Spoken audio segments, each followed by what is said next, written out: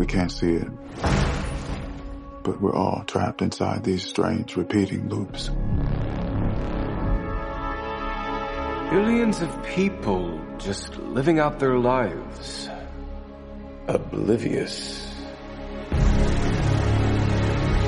But this is the moment for you to show us what is real.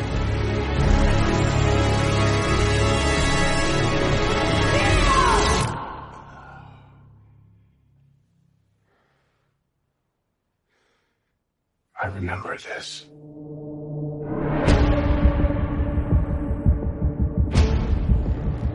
It's a deja vu. And yet it's obviously all wrong. Maybe this isn't the story we think it is. They taught you good. Made you believe their world was all you deserved. But some part of you knew that was a lie. Some part of you remembered what was real. It's so easy to forget how much noise the Matrix pumps into your head. Something else makes the same kind of noise. War.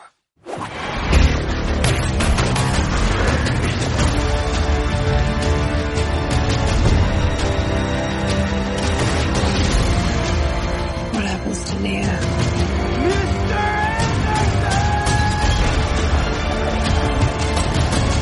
The most important choice in Neo's life. It's not his to make.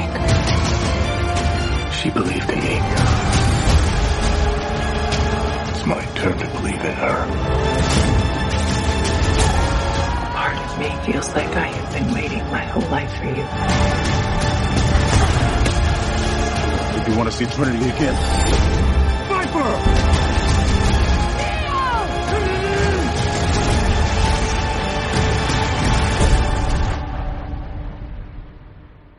I saw this in a dream.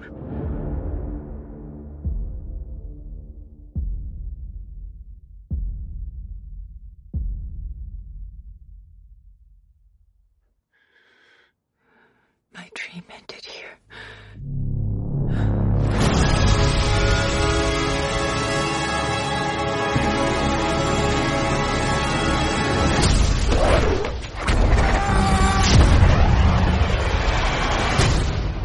I still know Kung Fu.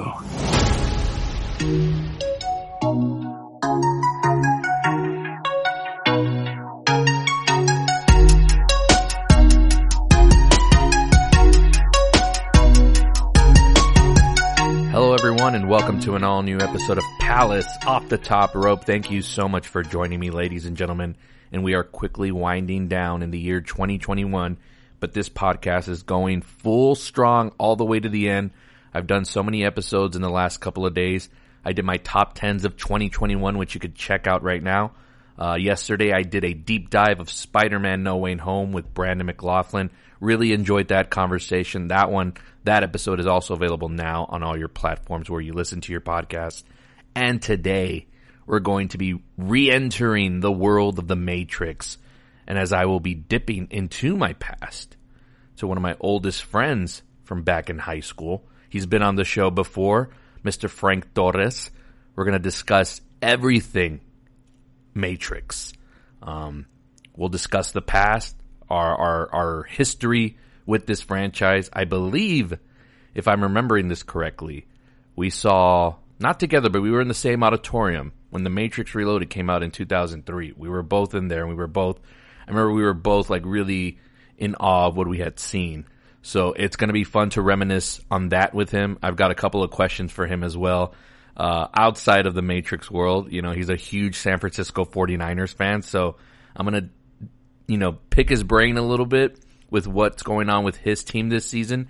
They are still in the hunt in the NFL playoffs. I believe if the playoffs started today, they would be in. So, his team's not out of it yet. I had high hopes for them early in the season, and it's kind of been an up and down year for them. But, anything can happen in the NFL. All it takes is one set of a nice run to the end, and you can win the entire chip. So, I'll get his thoughts on that, plus everything involving the Matrix. And I'm really curious to see what he thinks of this new one because it's very divisive. I've done a lot of research online and reading up everybody's reviews, bloggers, and all that stuff just to see what they thought of it.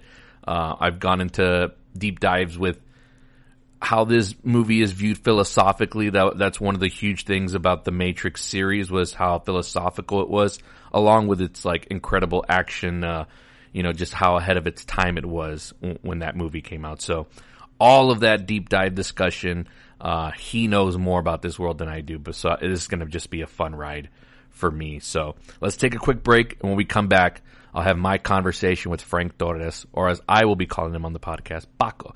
He's an old friend of mine. He's back on the show. I'm super excited. Stick around. This is Palace Off the Top Rope. We'll be right back.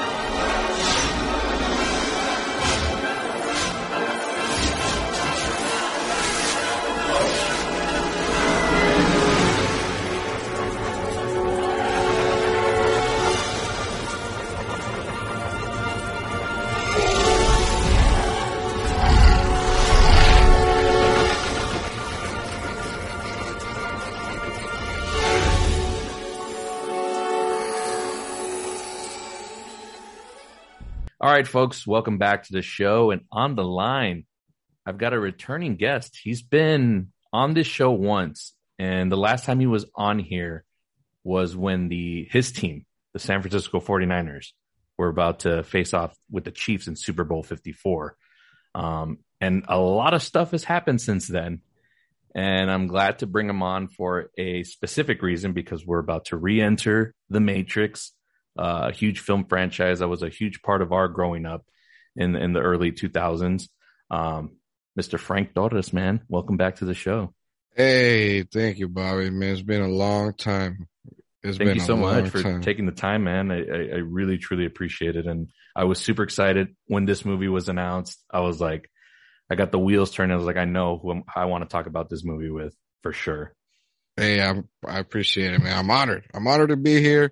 We've always had really good conversations about stuff like this. So I'm super ready to plug back in.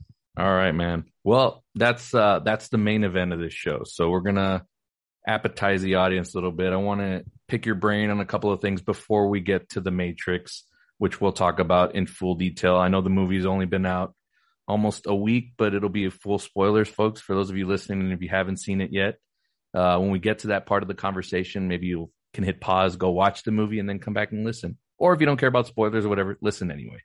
I am truly looking forward to that conversation. But first, Paco, as I mentioned, the San Francisco 49ers, the last time we talked, were a breath away from winning the Super Bowl. Trust me, I know the devastation on losing, as a fan, losing like a big game like that. And it's hard to get to a Super Bowl. And even with the start of this season, in my preseason ranks, I had very high expectations for this team, just with all the key players coming back from defense off of injury. I know last season y'all dealt with a lot of that, correct? Mm-hmm. Yep. Last season we broke the record of starting players. Different. Yeah. Yep. So incredible. So I heard everybody that was going to come back, and I was like, and Jimmy G also was, believe was injured last year as well, right? Yeah. Okay. And you all drafted Trey Lance in the draft, and there was huge talk of whether he was going to start the season or if they were going to go back and forth between Jimmy G and him, because the whole thing with Jimmy Garoppolo has always been like his health, right? Can he ever just stay like healthy? But when he is healthy, he's been pretty good for you guys. Like, the record speaks for itself. Like, you can say whatever you want about his play and it being whatever, but the guy wins games. So, you got to give him that. And he did take you all the way to a Super Bowl. And I know you had a strong defense during that time too, but he was one throw away from you all winning that Super Bowl against Mahomes, and his legacy would have been completely different had that pass gone the other way. So, you guys were very close and on the cusp, and it's been an up and down season for you guys. For a while, it looked like it was a lost season, but I think it's just been a weird year in the NFL where almost anybody can be beaten. I don't think there's a clear favorite because anybody can lose on any Sunday. I know Green Bay's kind of eked their way as far as like getting wins and wins and wins. I think they haven't lost since can't remember the last time they lost, but for the most part, every team can be beaten. And I think that's what has made this season even more fun and unpredictable. And as of right now, the 49ers, if the playoffs were to start today, y'all would be in the dance. So just want to pick your brain. How are you feeling about this season, your quarterback situation, just everything going on with your team so far? Well, at the beginning of the season, I was extremely hype. I was really looking forward to it, of course, every season. But I was like, we're finally going to get our defense back with the players that were injured. And now we have this, I guess you can say, dual threat of who's going to start as quarterback. If this doesn't work out, we have this other guy that can come in. If he doesn't work out, we can still rely on the veteran. So I think I was like, we're in a pretty good spot. I know that our division is pretty hard. So I was always like, we might not get first place, but if we can get to the playoffs, that's all that matters. Right. And then the whole QB controversy, I was always like, you know what? I want Jimmy G to start. I want him to go, as far as he can go. I have confidence in. I'm not saying that he's top 10 or whatever, but you don't need that to win a Super Bowl. I mean, Absolutely. It helps a lot for sure. But and people give us crap or give the coach crap because you run the ball 40 times, Well, it's the coach's job to come up with a good game plan for your team, the way it's built.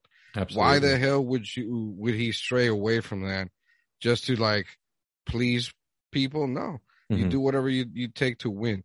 And if Jimmy G throws the Super Bowl run season, that there were a couple games in the middle of the season that Jimmy G carried the team, and no one talks about those. He threw over 400 yards in one game and shit, and scored 3 touchdowns against Arizona, and no one said anything about that because, they like to talk bad about Jimmy G, but it's fine, whatever.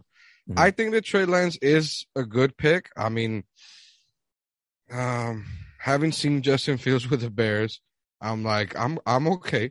And Mac Jones, I think that he's the best out of the rookie quarterbacks. I'm a little disappointed in the league as a whole that we let him fall to the Patriots and Bill Belichick. I'm like, are you kidding me? That was the whole talk, right? Because you all traded up to the number 2 spot, and that was actually the rumblings. Are they going to take Mac Jones? And I don't know why all the media was making a deal of it, oh, this is so stupid, they better not pick him or whatever. I have no idea what it was. The guy's from Alabama, so he's comes from a good system with a good coach, so you figured he'd have his stuff down. So I never understood that, and that's why you can never just trust the analysts sometimes because he's proved all of them wrong. Oh, for sure. He has been great. I mean, I like watching the kid play a lot. And with Bill Belichick, that he's going to have, a sturdy hand. He ain't going to be like, oh, you can relax because you're doing good. No, it's going to be hard. You better keep learning, keep practicing, keep, learning the game. But as far as Trey Lance, I can see why Shanahan's played with mobile quarterbacks a lot. And you can say anything about RG3, but when he was healthy, they did utilize him. He was doing good under Shanahan as a coordinator and Shanahan as a coach, his dad. So I think he's a good pick. I don't have any evidence to back it up. I just feel like he has to develop. I didn't want the kid to start. I don't want him to go into the playoffs now as a starter because there's talk that since Jimmy G is kind of hurt, that Trey Lance might start the next couple games. I mean, really? I don't want that, but if that's what it takes, then okay. I mean, of course I'll back it up, but I think that under Shanahan, Trey Lance can be a great quarterback. I don't know what his ceiling is, but I think that Shanahan has the coaching ability to make him great. I do. So I don't regret the pick. I don't regret the draft picks and all that shenanigans. That's fine.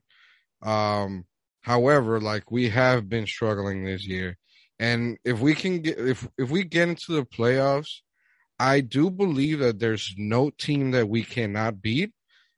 I know that some teams are super favorable to beat us, like Arizona mostly, but I think we can do it. Like, I'm not saying that we will. I'm no Cowboy fan, thank God, but it could happen. Like, we could go all the way, or we could just, get into the playoffs and lose first game, or not even get into anything can happen. This year has been crazy, man. When the Lions beat Arizona, I was literally like, okay, you know what? Anything can happen. I don't even know. It's kind of pointless to try and figure out what's going to happen week in, week out, because Tampa lost to the Saints. They didn't score once. Right. I'm like, what is going on?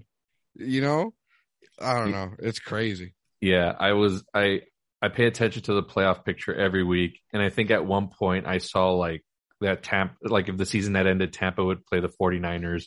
And this was you guys coming off of beating the Rams or whatever. And I was like, I don't want to see that team if we get into the playoffs. I don't care, because all it takes is for them to get hot just a little bit and they can ride it all the way. We saw Tampa do it last year completely on the road. Yeah. It's a rare thing, but it can be done. You all have 2 games left on your season. You have the Texans and then you have the Rams. Now the Cardinals and Rams have already clinched spots in the playoffs. So the best thing you all can do is just make your best position possible in the wild card. I think right now, if the season had ended today, I think y'all would play the Rams. The Rams. Yep. And the last time you guys faced, you all beat them. And it came as a shock to me, just because I thought the Rams were finally going to put stuff together, and you guys just came up there and just, gave a whacking on them. And that was great to see, just because I was kind of sick of hearing about the Rams all season long anyway, because they were the one team that before the season was crowned already. They were going to be the team. And I was like, wait a minute, Matthew Stafford hasn't even won a playoff game. Why are we crowning them already as something? I hate it when the media does this every single year. They crown people, and it's for me, it was just wait and see with Stafford. Has he proven some stuff? Yeah, sure. He has better weapons and he has a better coach, and we're seeing him do some stuff. But until he wins a playoff game, kind of calm it down with the crowning talk. Well, that's what they do, and you and I know, you don't pay attention to that as a diehard fan. It's you can call the BS, from they just want ratings, which I don't blame them. But nah, look, you can't crown anybody right now. Anybody can win. At some point, I was like, you know what? I think the Colts might take it all the way. I think they might actually take the whole thing. And then next week, I'm like, how the hell did they lose to this team? Right. I was like, Tampa looks insane right now. I think they're going to, and then they lose. And I'm like, what the hell's going on? Right. Jeez. So, yeah. It's just been such a weird season. I wouldn't be surprised if a 7th place seed wins the whole thing. I'm not surprised at all. Yeah, it would not shock me in the least. Also, what's going to play into this, and it's interesting, you mentioned the Colts right now. I think Carson Wentz just got put on the COVID list. So now they have a backup plan. So I was like, whoa, their playoff seeding could change, because AFC is obviously more tighter than the NFC, but a lot of stuff can change in the last couple of weeks. But again, I think the best position for your team is just to win out, because maybe, who knows, by the time, I think y'all can beat the Texans, even though they beat the Chargers this past week. And again, anything can happen, but what the hell? You guys have more to fight for right now. So if you can win that one, and then depending what happens with the Rams, I think their seeding is kind of set, so they may start to rest players. And we've seen McVay do that because nobody played in the preseason. So it wouldn't shock me if he did that. You guys win out, get a good spot in the wild card. And I think right now you guys control your own destiny. So, so it's going to be fun to see. And again, I hope it doesn't end up like with Tampa playing you guys. 'Cause I just have a feeling. And as much as I love Tom Brady, like that team is very vulnerable right now with the injuries, and that defense is also can be had like very easily. So, I don't like their chances this year, even if I'm not just saying against the 49ers, I'm saying against anybody. Like I really don't like their chances. But I can see you guys, if you all get in, if you had to go to Jerry World, like the Cowboys can be had also. Like they're acting like they're such a juggernaut, but you look at the opponents they faced, and they haven't faced that many high powered defenses other than like maybe Denver. And we saw what happened there. So it's possible you rough them up and, you get Dak uncomfortable and you can beat them. Like they're not, my buddies like to think like, oh, if we just continuously score high, we'll win. It's like, well, you're not going to run into that in the playoffs. Like you're going to have to play defense, like strong defense. So for sure, man, playoffs, you're going to have to prove that you can win dirty games or like bad games, absolutely. Like the low scoring, hard fought physical games. You have to win those too. Mm-hmm. You can't just go all the way with a shootout. Absolutely. Well, I'm excited about that. I'm excited for your team. Again, I had in my preseason ranks, I had high expectations and had them ranked high in the West, but I think most of us were wrong on the West anyway, because nobody saw Arizona coming out the way they did, even though they've kind of stumbled the last month and a half. But nobody saw that coming, I guarantee you, because I watch all the analysts and nobody had them at the top at the beginning. There was one guy, well, not at the top, but there was one guy that said that even last year that picked them as a dark horse of the season, and that guy was me. But I don't have it. Show. I swear, man. Like I knew that the Cardinals were going to be really good. I didn't know they were going to be that good, but they had already a great offense. They were just missing people in defense, and they got really good players this year and last year too.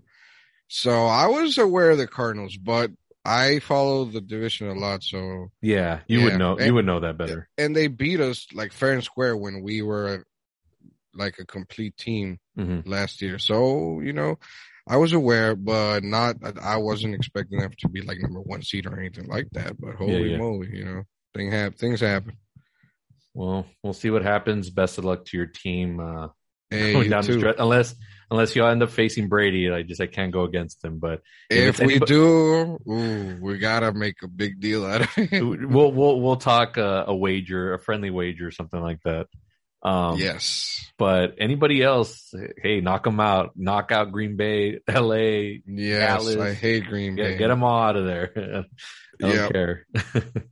Can I just say, if I'm just gonna say this, the best opponent for us to face, if we want to win, is the Rams. For some reason, our coach has their number. We have beaten them like the last 6 out of 7 or something like that, even when they were like really good. So I don't know. Like for some reason we can take. So the Rams, I want the Rams just so like I think we have the best chances against them. But I really want the Cowboys. I hope we can get the Cowboys and shut them up. Yeah, that would be great. I will buy a Jimmy Garoppolo jersey I'll for that send week. You one, buddy. Send me one, and I'll wear it happily on my show or my Facebook Live or whatever. Ooh, if that ends up being the matchup. All right, let's move on here. As we near closer to Matrix talk, we're at the end of the year, and to me it's still kind of been a weird kind of year as far as like movie releases and stuff. Not quite as weird as 2020, where I went back and looked at my top 10 for that, and there was just like barely anything that I saw, and most of the stuff I did was on a streaming platform, unfortunately, because a lot of the theaters were shut down, and they were just throwing like, I was working during the pandemic, and we had a bunch of just what movie is this? Like we had a weird Bruce Willis space movie that came out, and it's like it was a total B movie. I'm like, what is this doing in our theater? But that's all. That was the hand we were dealt. But what is some of the bright spots that you've seen this year on the big screen? Or I know streaming is a huge thing we're going to talk about. Anything that you've seen on there or anything that's come to mind? It could be anything, movies, TV shows, whatever. Just anything, anything that stands out. I think I feel a little bit like you in this year, especially this year. I have been very disconnected with like new releases. Mm-hmm. I am not a huge fan of streaming movies. Right. I mean, if there's no other way, then sure.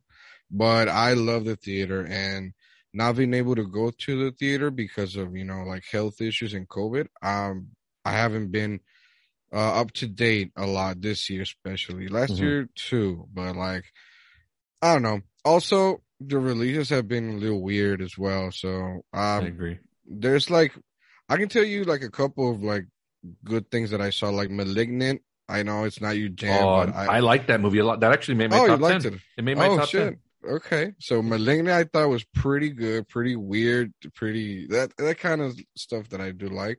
It was different. James I like Wan. Yeah, exactly, different. I like that. I like Cruella. I think it was good. Mm-hmm.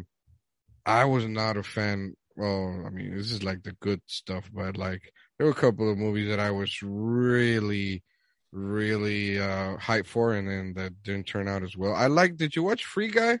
I thought it was like I saw parts of it. I saw parts of it when I walked in during my walkthroughs at work, but I never sat down to watch it fully. I think it's available already on HBO Max or something like that. Yeah, it is. It's entertaining. It's like if you play video games a lot, I think you're gonna like it more than if you don't. That's the kind of deal with that one. Also, I know this is not a popular thing, but I did like the Fear Street trilogy. I don't know if you saw that. That's a Netflix thing, right? That's a Netflix thing. Yeah. It's a trilogy. They go backwards. The first one is like in 1990s. Then the second one takes place in the 80s, and the third one even before that. Oh, okay. So it's interesting. Like, you might find it like complete, utter trash, but I don't know. For some reason, I was really entertained. There's a little bit of world building that I love. I love world building in anything. So I like that. I have to say, probably my favorite movie this year has been Dune. And I know that I've been talking about that nonstop, but I read the book like when I was, I don't know, 10, 15. I can't remember, for the first time. So I've known this for a long time. And I always thought that it would be so hard, if not like impossible to make. And I'm not saying that the movie's perfect at all or like a perfect adaptation, but I'm really looking forward to what it's going to be part 2, and then to see it as a whole. So far, I'm loving it. Awesome. I don't know if you saw that one. I remember I haven't seen the new one. I like the cast a lot. I just haven't. Yeah. With the length and stuff, like I'm very like Grandpa Palacios now. Like I'm just like, if the movie's like over 2.5 hours, like I'm like, like really, like, so I haven't seen that one. I never saw No Time to Die. Oh my God, I haven't either. I was expecting you to scold me like, what? You haven't seen that? I know people can scold me on that one. Like I'm shocked. I mean, it would have taken just a lot of my time, and there's been so much stuff that's been going on, and at least the latter part of my, personal life with all these things I need to get done. But the only movie that I really did like give time to that was like kind of long was The Last Duel with Ridley Scott. Oh, that was my next. Yeah. Did you like that? Yeah. Oh, I loved it. To me, it's my favorite. It's my favorite movie of the year, but that's because it checked all the boxes of what I was looking for. That's good. I really liked it. I thought that the way it presented, the way the narrative was presented, I thought it was maybe not needed, but overall, it's pretty good. Overall, something that happened in this fantasy world, because we don't know if it's like 100%, accurate or not, but the way this problem, I don't want to talk spoilers. I don't know if we're going to talk spoilers or not, but the way the main problem was presented in the movie, I feel like it hits hard even now. Yes, it's very relatable to what's going on right now. So that's what I was like really surprised by. I thought he did a great job with that.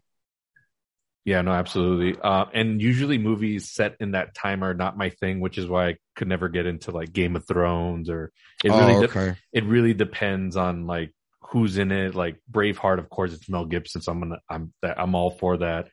Something like a Gladiator with Russell Crowe. This Yeah. checked all my boxes: Affleck, Damon, Driver, Ridley Scott at the helm. Like the direction is incredible, even though it's not so much an action picture; it's more character driven.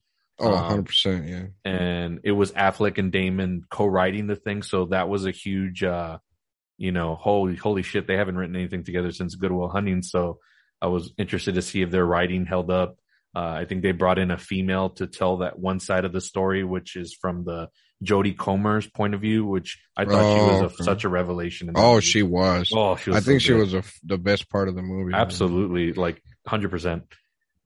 I can't wait to see her in more stuff. She's from a television show, right? That's all I know. I think I know her from. Yes, I don't know which one, but I think it's called Killing Eve or something like that. I think that's where she's from. Okay. I haven't seen it, but she needs to be in more movies because she was just excellent. I hope she gets nominated for an Oscar. I hope Ben Affleck gets nominated. His performance was a little over the top, but I absolutely loved him in his role. Like, it was just, it reminded me of him in Good Will Hunting, where he was just like, he was there in the background, but he was very electric in every scene he was in. And I hadn't seen him like that acting wise in a very long time. So again, it was just checked all the boxes for me. It's been my favorite. Nice. I don't know what else I saw. Oh, I absolutely loved The Quiet Place Part 2. I know it's not like a huge thing for people, but I really liked it. I really loved the first one. I thought that was like top-notch filmmaking, even though like Krasinski didn't really have the resume for it, but he just knew what he was doing for some reason. And that movie was so awesome. So I went into this one with like high hopes. And I mean, I enjoyed it for what it was, but I definitely thought it was not on par with the first one, even though Krasinski was still the director behind it. So I don't know. It was missing something. Maybe it might have been maybe missing him in the role. Maybe he shouldn't have killed himself off, but I don't know. It worked in the story. So, yeah, for sure. But I get it. Yeah. But yeah, no, I mean, I remember it being crazy at the theaters for that one because that was the first big like summer blockbuster back in the theaters, and that one I think double released with like Cruella or something. So it was like a huge weekend for us. So everyone came out to see that one, but it was an enjoyable movie. Like I could watch it again. Yeah, I really liked it. I shouldn't say like love it, I really liked it. I know that you're not a fan of Cillian Murphy, but I am. I really like him. Then there's another thing that I started watching this year that had him as a star. I know it's not new, but for me it is because, I started watching it this year, which is Peaky Blinders. Why did I have a feeling you were going to say that? Everybody tells me about that show. It's so good. This guy, this story of this character is the godfather of his world, but not exactly like that, but he reminds me so much of a Godfather type character. Okay. At his prime. So, really, really good. Is that one also Netflix? That one I think is on Netflix. Yeah. And it's like, I think 5 seasons. Oh, damn. It's been on for a while then. Yeah. 5 seasons, like 10 episodes per season. So you're not the first one to mention this show to me that people say that I should watch. Oh, man. Yes. I loved it. What's the basic premise? Okay. So it's after World War I in the UK, and we're following a whole bunch of gypsies that fought for the UK. And they're trying to make it in the, I guess, like the underworld. They're like mafiosos, but in their own gypsy way. And you see, like, to me, the best part is that it actually deals with history. So, like, you see how Asian markets try to join in and like do business there. You see Russians, you see Irishmen, you see Scots. You see the government doing, like, the corrupt government trying to get in and shut them down. And then you see them. You see, of course, my favorite, the Italians, the mafia. So, and I'm telling you, if you get to season 4, I hope I don't even know if I should say it. I don't want to spoil it for you. What do you think? Should I say it? Just one actor. You're really like selling me on this, so okay. I may dip my toe into this. And all right, there's 2 actors that you'll see if you get to it. Okay, that you're gonna love. 2 actors. All right, that's all I'm gonna say. Okay, I like that. I like being surprised with like, oh, they're in this. Yes. There's so much stuff that I want to like get into, like show wise, but again, I'm like you, where it's like. With streaming, I don't know, but it also kind of looks a little like big budget. Like I'm kind of interested. I don't know if you've seen previews for it. It's a Paramount Plus show, and it's got Jeremy Renner and Kyle Chandler, and it just looks like a huge crime drama. And I'm like, oh, this is like right up my alley. But do I want to subscribe to a whole other platform just to? I don't know how many. I mean, the thing with shows now is they're not really long anymore. So I don't know. Maybe that's something I'll get into. Everyone tells me about Yellowstone. I heard about Yellowstone. I haven't seen it. So I don't know. There's a lot of stuff that I'm iffy on or wanting to jump in on. But Peaky Blinders, okay. I mean, that if I get more than a couple of recommendations, that's where I'm like, okay, cool. Like let me chime in. I think you're gonna love it. I think you're gonna love it, but I could be wrong. Also, one more thing. This is not a movie. Well, I guess it is. It's a documentary. I don't know if you've seen it. For Val Kilmer. Oh my God. We had it in our theaters, and I kept wanting to make time to go watch it. And I never had a chance. And I know it's on Amazon Prime. Yeah. I do want to get to that one. I have been wanting to watch it because when I saw the trailer, I was like, holy shit. Like, I just want to know his story. For people like you and me, this is a must. I'm telling you. Yep. I loved it. I fucking loved it. Okay. I'm definitely going to watch it. I'll see when I can get to it, but it was on my list to watch. So, and it definitely still is. So hopefully I can get to it soon. The last thing I'm going to mention about like what I've watched this year, well, unless you want to keep going. Yeah, let's keep going. It's a Western movie, but it's a new kind of adaptation of a Western movie, mostly with an African American cast. Oh, is it what's it called? Harder They Fall. Harder They Fall. Everybody, we had this at our theater for a couple of weeks, and I was talking to some people that saw, and they said it was like tremendous. And that one's on Netflix also. So, and I just resubscribed, so I may get into a lot of this stuff there. Yeah, definitely. If you check it out, I think it's, to me, one thing that makes Westerns good is the music. It's huge. Like the music has to be on point. And this guys did a really weird thing, combining like classical, like not classical, but the Western music that we're used to with like hip hop, and it's actually, I think for me it works. But the cast is so good. So good. Oh my God, the cast is good. Oh yeah, no, I've seen who's in it, and I mean, I definitely love all the actors that are in that. I actually owe you an apology, and I actually still owe you a makeup. I still need to do my what is it, the $3 trilogy, or what is it called? Yes, the Dollars trilogy. Dollar trilogy. Yes, I still owe you that. I haven't forgotten. Trust me, it's been on the back of my mind every time I see you pop up or answer anything, or if I see anything you tweet, I'm always like, I owe him. Like, I owe him. So believe me, friend, I have not forgotten about that bet, and I will pay you back on it eventually. I promise you. I just got to find where I can watch those movies or stream them or whatnot. That was one of my things on trying to find these movies. So, I'll see where, if you can link me up to where I could possibly rent them or whatnot, and I will pay you back on that. I promise. Yeah, for sure. I can definitely. Okay. I'm glad you brought that up, because I did want to make it a point publicly on the air to let you know that I have not forgotten about that wager. I'm trying to get him into Western movies, yo.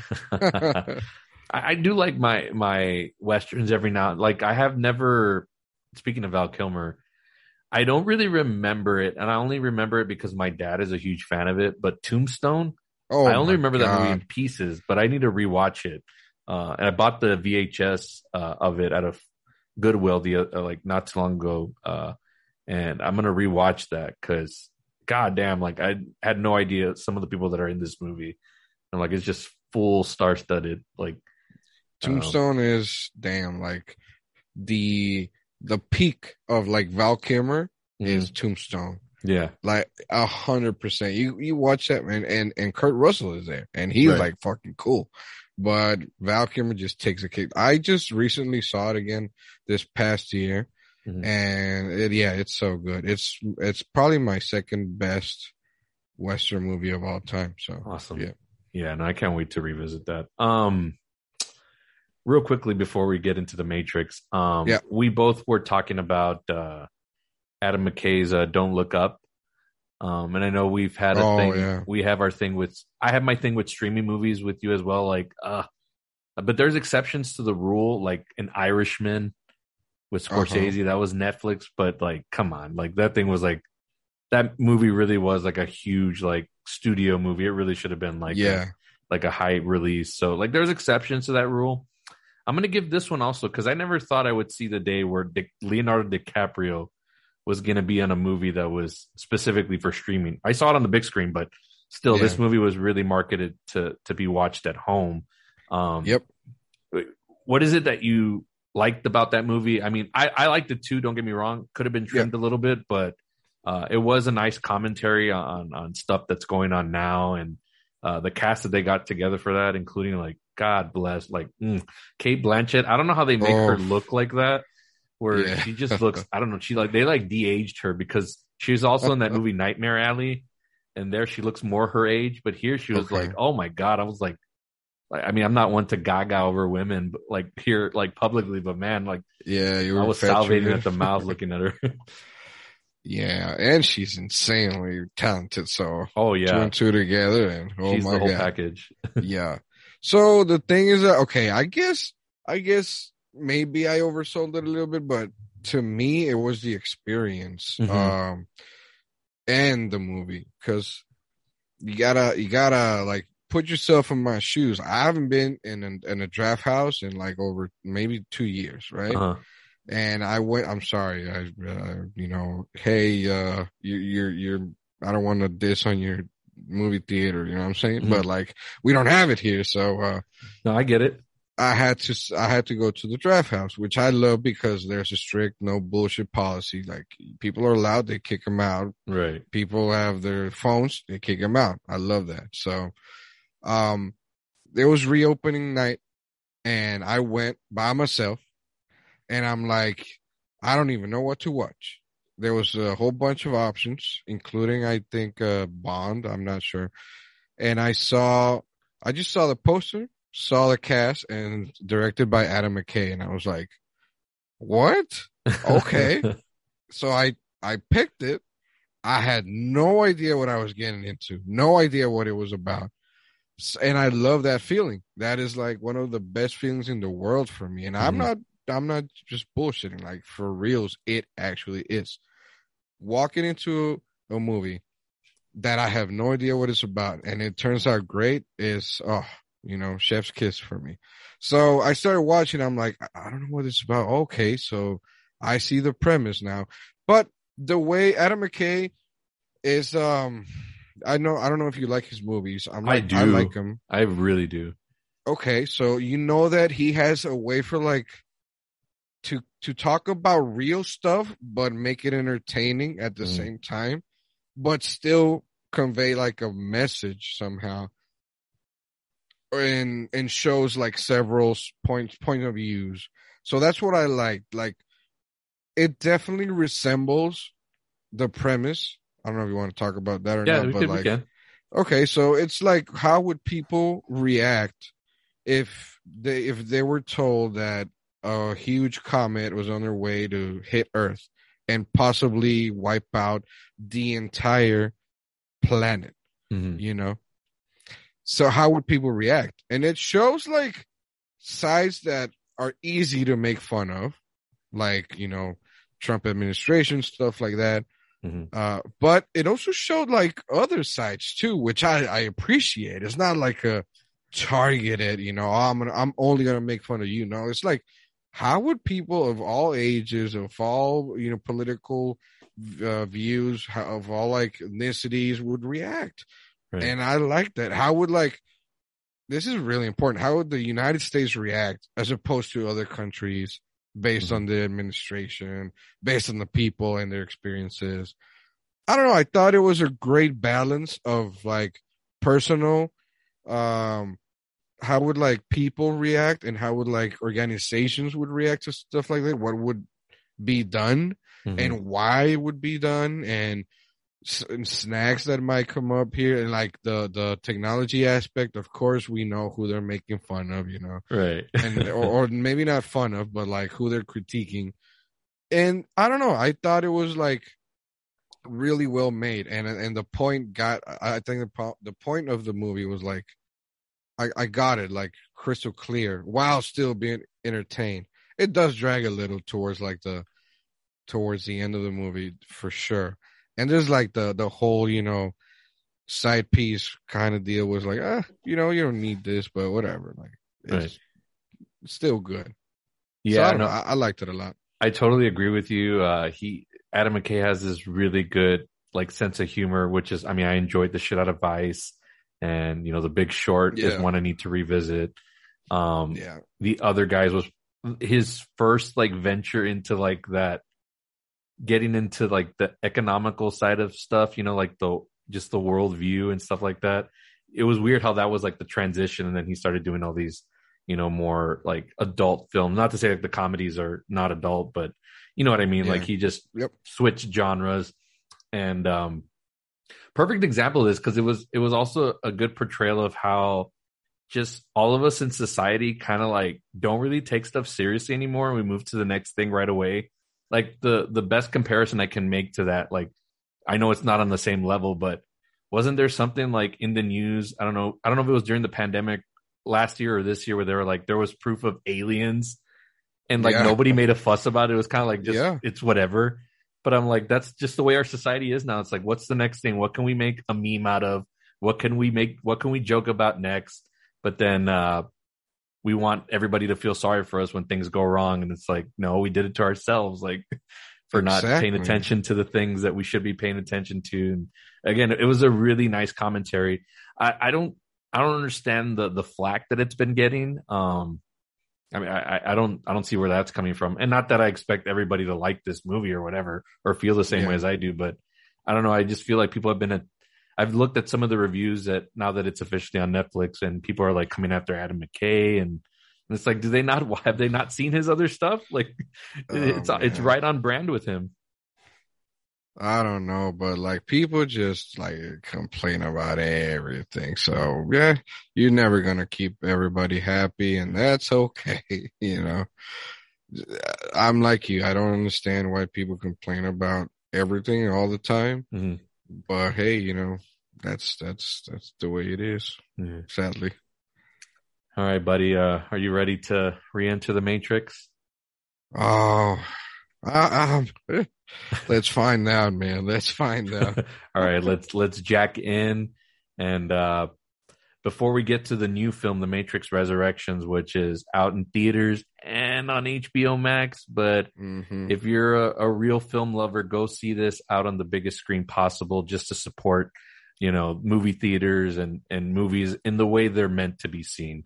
Hell yeah! So if you get a chance, go check it out in theaters. It's on a couple of IMAX shows here in San Antonio. So I didn't get to see it on that screen, but I will try to get one more viewing of it in that format before it leaves. So before the new movie, I got a chance to do a rewatch, and I wanted to ask you, because I'm just thinking fondly to our high school days when this was coming out, the sequels and whatnot. Where does this series rank for you as far as like your all-time favorites? Like I know it was up there when we were back in high school. Like you used to like religiously talk about these films. Has any of that changed in the time from there to where we are now? Like, do you still hold it in high regard? Very curious. So the original Matrix is definitely in my top 10 favorite movies of all time for sure. I love it. I grew up and I loved it more. Every time I revisit it, I still love it. I've analyzed it countless times. I've watched videos about, the deep dives into it and everything. And yeah, I absolutely love The Matrix. You know, the original is like, you know, top of the line for me. It's a masterpiece. Like it's okay to say that. For me, definitely. Yeah, It no, changed for me the as well. game. Mm-hmm, You know, absolutely. like, it was groundbreaking. Changed the game. You know, it spawned countless imitators. Absolutely. Even to this day, parodies, it's still being like, you still see the influence. Of course, that's a word. Yeah. Do you think that, like, because I know there's two styles for me that have really like influenced like the way action has been done, and that was like the first one that I remember that really had a huge influence on everything that came after it. The other being like the Paul Greengrass style, like the very handheld, like Bourne movies, where like a lot of movies started to copy that too. But The Matrix, you're still seeing it to this day, like where not necessarily like the bullet time, but all this, anything that you ever see in slow motion. I think you may have seen it in some of like the MCU movies. Like all of that is that's all Matrix. Like, they were the groundbreakers on that. So, rewatching the first movie, I was like, I mean, the whole movie's excellent, but that third act, man, like just holy shit, my adrenaline was running high, and I had forgotten, not all completely forgotten, but I was like, man, this is such an action masterpiece of a film. Like, just holy shit, just the things that were being done in this movie. And this was a movie I didn't see originally in the theaters, the first one. I remember seeing that. It was a blockbuster, make it at home night. Like, I think I was, what was it? I might have been still in middle school, right, coming out or entering middle school when this one came out. So I wasn't really going to the R-rated movies just quite yet. So, but yeah, just, oh man. And I own the 4K box set. So it looks incredible. This came out in 99, the original. Correct. Yeah. And, I remember, you know, just like a fun little side story. I went to the movies with like 10 other classmates at the time. For the first one? For the first one. And I liked this girl. And I told everybody, like, come on, help me out. Let me sit next to her, please. I had no idea what the fuck we were watching. I was just like, I just want to sit next to the girl, you know. So I sat next to the girl and we're talking and, you know, sharing popcorn and everything. Then the movie starts. And for the next 2 hours, I completely forgot that there was a girl next to me. I was so invested in what I was watching. I was like, wow, absolutely something I've never seen before. Do you remember what theater it was that you were at for this? It was a theater in Nuevo Laredo, so it was in Mexico. Actually, when I saw this, I was in, because I went to middle school there, and then in high school I was in the States again. So yeah. So I teased this at the beginning of the show as I was, hyping you up and introducing this episode. I remember our interaction when we went to go see The Matrix Reloaded. I don't know if you remember, we were in that same show for the midnight screening. Yeah. That was an incredible experience. That was one of the first few like midnight movies I'd ever gone to, because we were already in high school, getting to hang out with friends and going out and do stuff like, my parents were letting me go out and, do these, events with friends and stuff. So I remember this being one of the first few times where I went to the midnight show. And of course, for the young kids out there, they don't really do midnight movies anymore. Everything opens like early in the day. And there was a real like anticipation for, waiting in line for midnight. Like that was I miss those days. Not now. Like me working at a theater, I would never want to go through that again, just being there late. But as a fan, as a moviegoer, like, holy shit, do I miss those days. And I remember we saw that movie, and I think we saw each other afterwards, and we were just like, oh, like, what did we just watch? Like, that was, to me, that was like an out of body experience with, because that movie is like loaded with, I mean, pun intended, it's loaded with a lot of philosophy, a lot of like just head scratching stuff that you normally don't get in sequels like that, where they really get more into the philosophical stuff side of things. Because yes, it gets big on the action, but what I remember The Matrix Reloaded for was more of the philosophical side of things. What about you?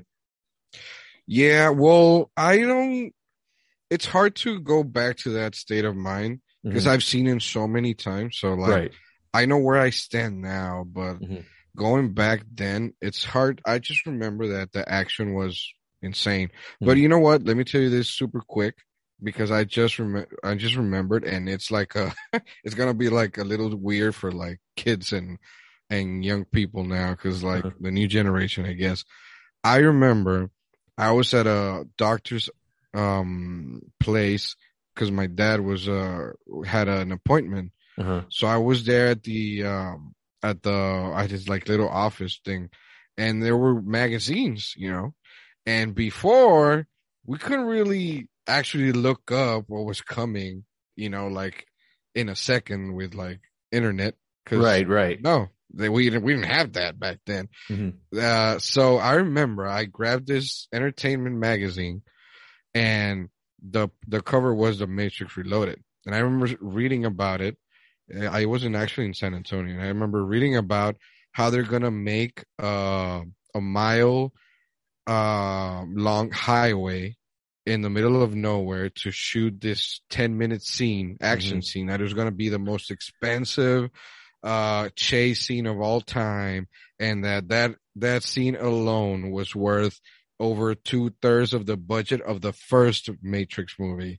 So I was like so hyped just reading this in a magazine, because you couldn't get access to this anywhere. It was just like, it's so weird thinking about that nowadays. So you can just literally click on Twitter. You don't even have to go to a freaking website anymore. You just click on Twitter and you'll see this. You know, that what I just said, you would have seen that in like 2 seconds. So I just thought it was a nice little tidbit of how it was back then. Oh, yeah, for sure. I mean, the internet, for a lot of the fun stuff that's on there, it really has changed the way we look into the inside of like sequels or stuff that's coming.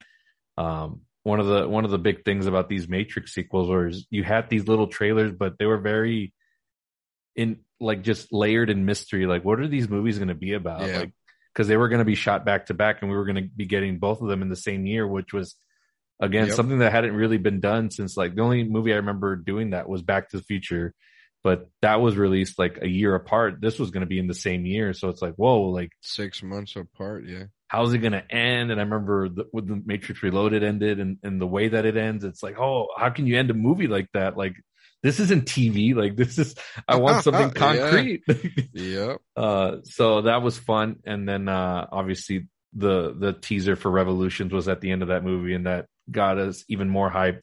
I don't think we were in the same theater when Revolutions came out. My memory is really vague. I remember where I was when I saw it. And then I remember kind of being a little underwhelmed from that movie. I still enjoyed it for what it was. And as I mentioned to you off air, when I did my rewatch, I really enjoyed Revolutions a little bit more this time around, and kind of grew a little bit more of a fondness for it, and understood it a little better, and what it was trying to say and all that stuff. So I don't know, it just made me appreciate the whole trilogy as a whole, because as I love the first two movies a lot back from when I was younger, I remember the third one kind of just being it was all right. But now, like, having rewatched it all again, like, I just have a true appreciation for it. I don't know what you said. You've seen everything a lot of times now. Like, where does everything stand for you now as far as like the sequels go? We know how you feel about the original, but the sequels. The original is like a 10. You know, a perfect movie for me as everything.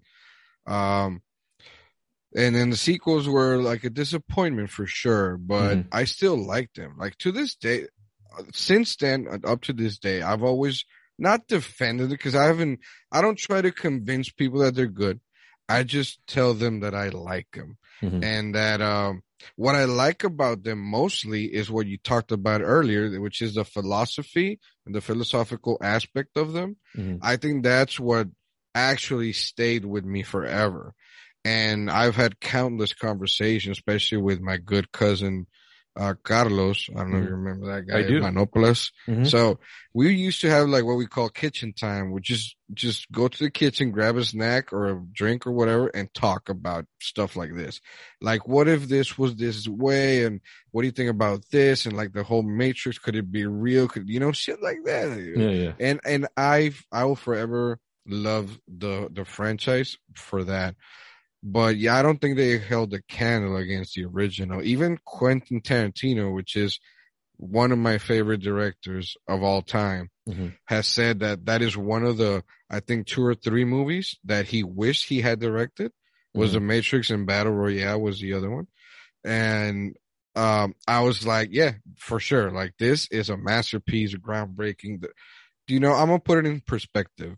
Usually, well, people don't like the sequels, 2 or 3. Like, it's like the norm. You can still find people that like them, sure. But overall, 2 and 3 are not like really liked. They're okay. Or meh. And I was just thinking about this. How much of a lightning in a bottle was the first one, that you have the same directors with the same team, with the same actors, with a bigger budget and more creative freedom, and they still couldn't pull it off? Yeah.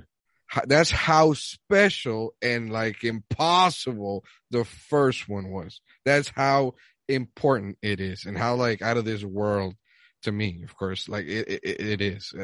So I value that a lot. I treasure that a lot.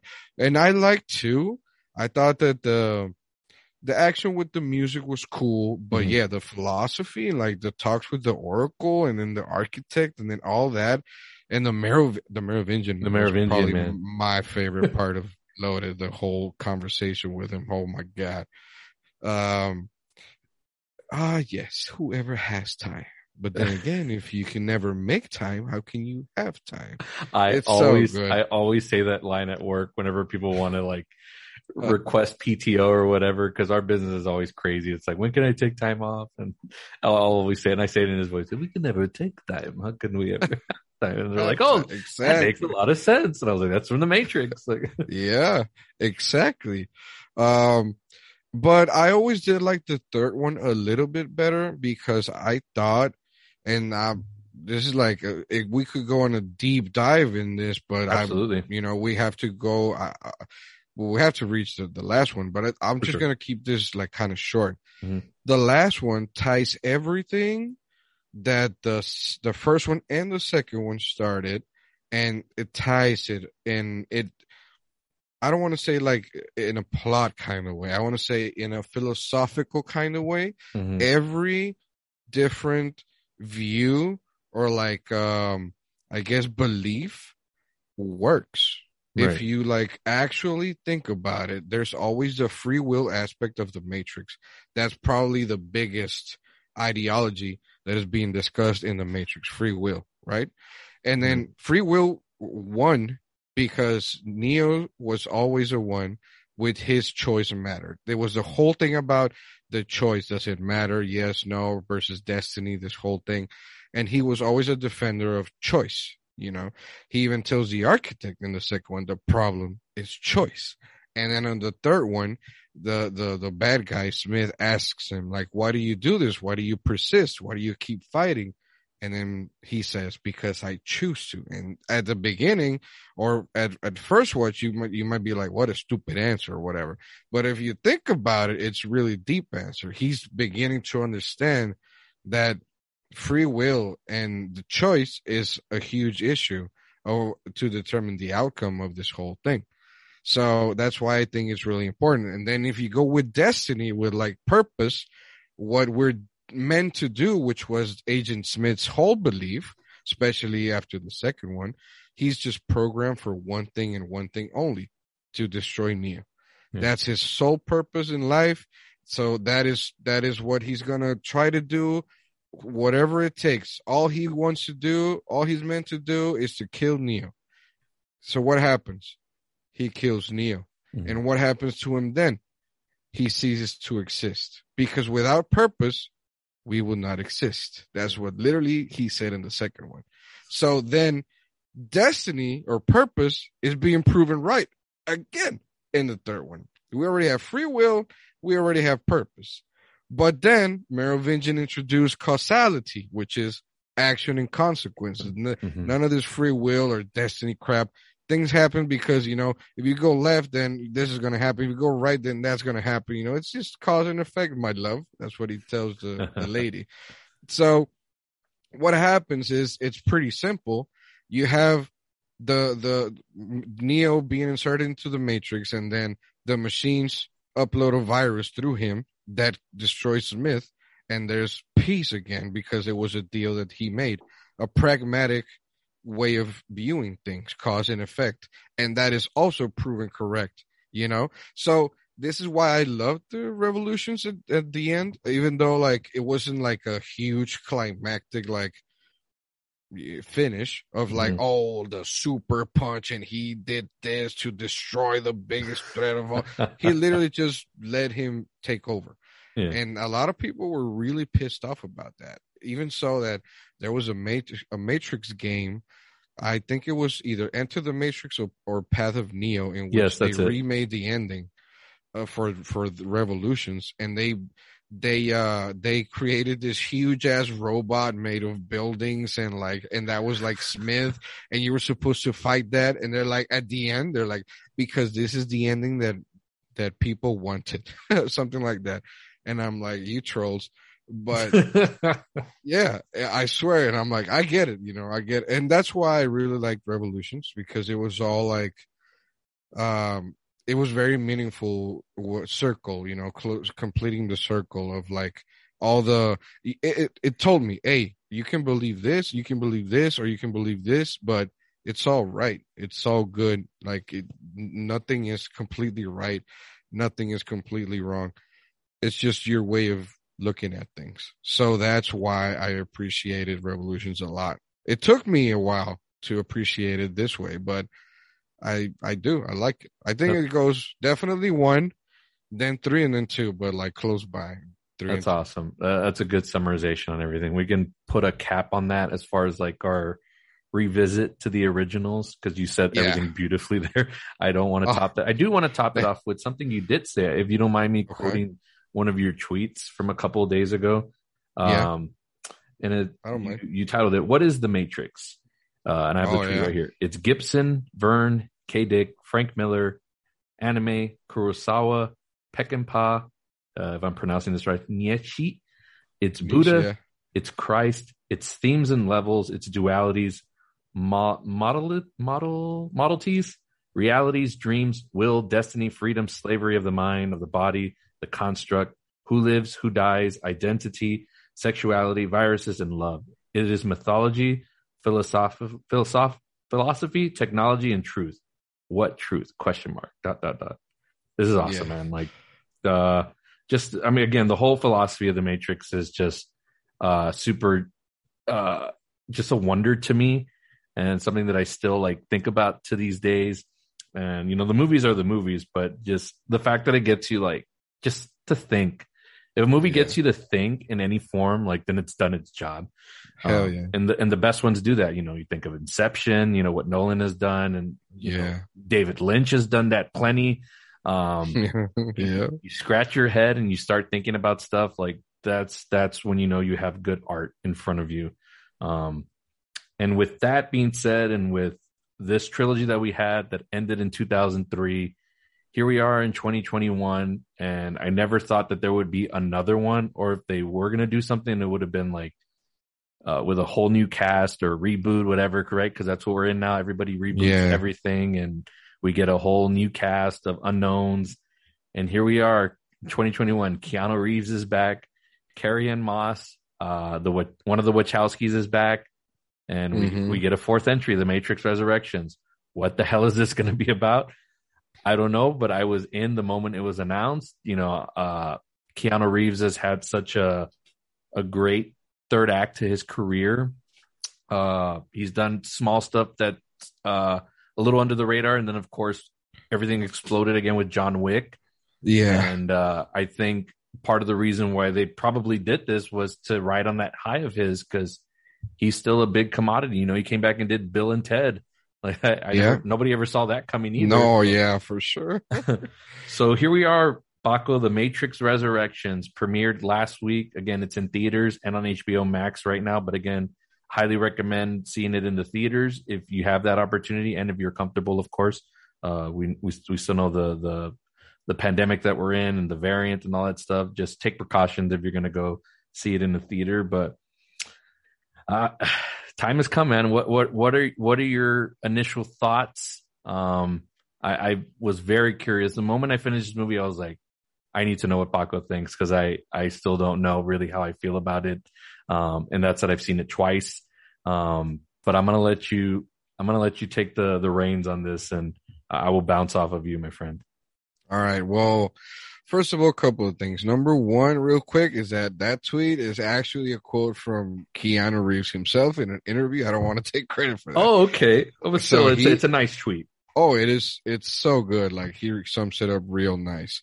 But that shows how much he's invested in that character and that franchise. Mm-hmm. But yeah, well, second thing is that the hype or the anticipation. Like, I always try to talk a little bit about that before I actually get into the movie, because I think that's kind of important to like your expectations and all that. So, for me, when they announced, the first reaction was, "Oh my God, hell yeah!" Mm-hmm. And then I was like overcome with the emotion or the feeling of, "Oh my God, what if they fuck it up? Like, what if it's a cash grab? What if it's something that is, like the first one was such a lightning in a bottle. We discussed it already. Mm-hmm. How, like, the amount of ways in which this can work, to me, is like very limited. But the amount of ways it can go wrong is like super, it's huge. It's just the possibilities to fuck it up are just there. And then I was like, okay, well, let's see. Are they coming back? Number one, the Wachowskis. Mm-hmm. Now, this is big. They're not the same they were before. And I feel like I'm just going to say this as people, they used to be guys, and they had a surgery, and now they're women. So that's a change that just like growing up, it's just your head space will be in a different place, which is normal, but that's something. So I was like, are they going to be on board? Maybe they might not be interested now that, they're dealing with other stuff and shit. I don't know. So that was my biggest concern. Then they announced one of the Wachowskis will be is in it. I'm like, what? What do you mean one? What about the other guy? What about in this case, the other girl? What's going on? Mm-hmm. And, so I started reading about it, and one of them said, "You know what? I'm really comfortable with where I'm at right now. Back then, I was in a different mindset, a different style of life, in a different headspace. I don't want to revisit that." So that's why, Andy, I forget the name. Sorry, I'll look it up. Didn't want to come back, and Lana did. But then I read that Lily, I'm sorry, Andy is now Lily Wachowski. So there we go. To clarify, then Lana was told that Warner Brothers was going to move forward with The Matrix, regardless if she said yes or no. Yeah, I didn't find that out till like a couple of days ago. I was like, holy shit. I mean, but it's par for the course, right? For studios. Yeah. And it makes sense because Warner Brothers, like, what are their big properties, Just the DC, right? The DC universe, pretty much. That's it. So, yeah, they need big hitters. Yeah. And I can kind of see the meetings, like, oh, we need something big. What if we bring back The Matrix? That was big. Oh, sure, let's bring back The Matrix. And so I don't know. I was like very skeptical. I was very afraid. Mm-hmm. I didn't want this to be a cool movie. I didn't want this to be a good movie. I wanted this to be groundbreaking, game-changing. I needed a big reason for it to exist other than, you know what, let's make a sequel because we need big hitters or whatever, because we won money or whatever. So, and then, I don't watch mostly trailers. Yeah, I was about to say, so did you see anything of a TV ad or a teaser trailer or anything? Yeah, I did. And let me tell you what exactly happened, like super quick. I don't really want to watch movie trailers because I think that they spoil for me a little bit of where the plot is going and at least like the set pieces where, so I have that to look forward when I'm watching them, and I know that we're headed that way. So I want to be completely surprised. Mm-hmm.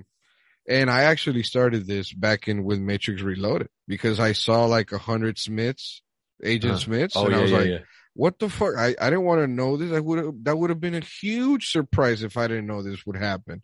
Right. And that's when I started doing this. Anyways, so I asked one of my close friends, Andrew Wren, shout out to my guy. He knows me a lot, and I asked him, I need you.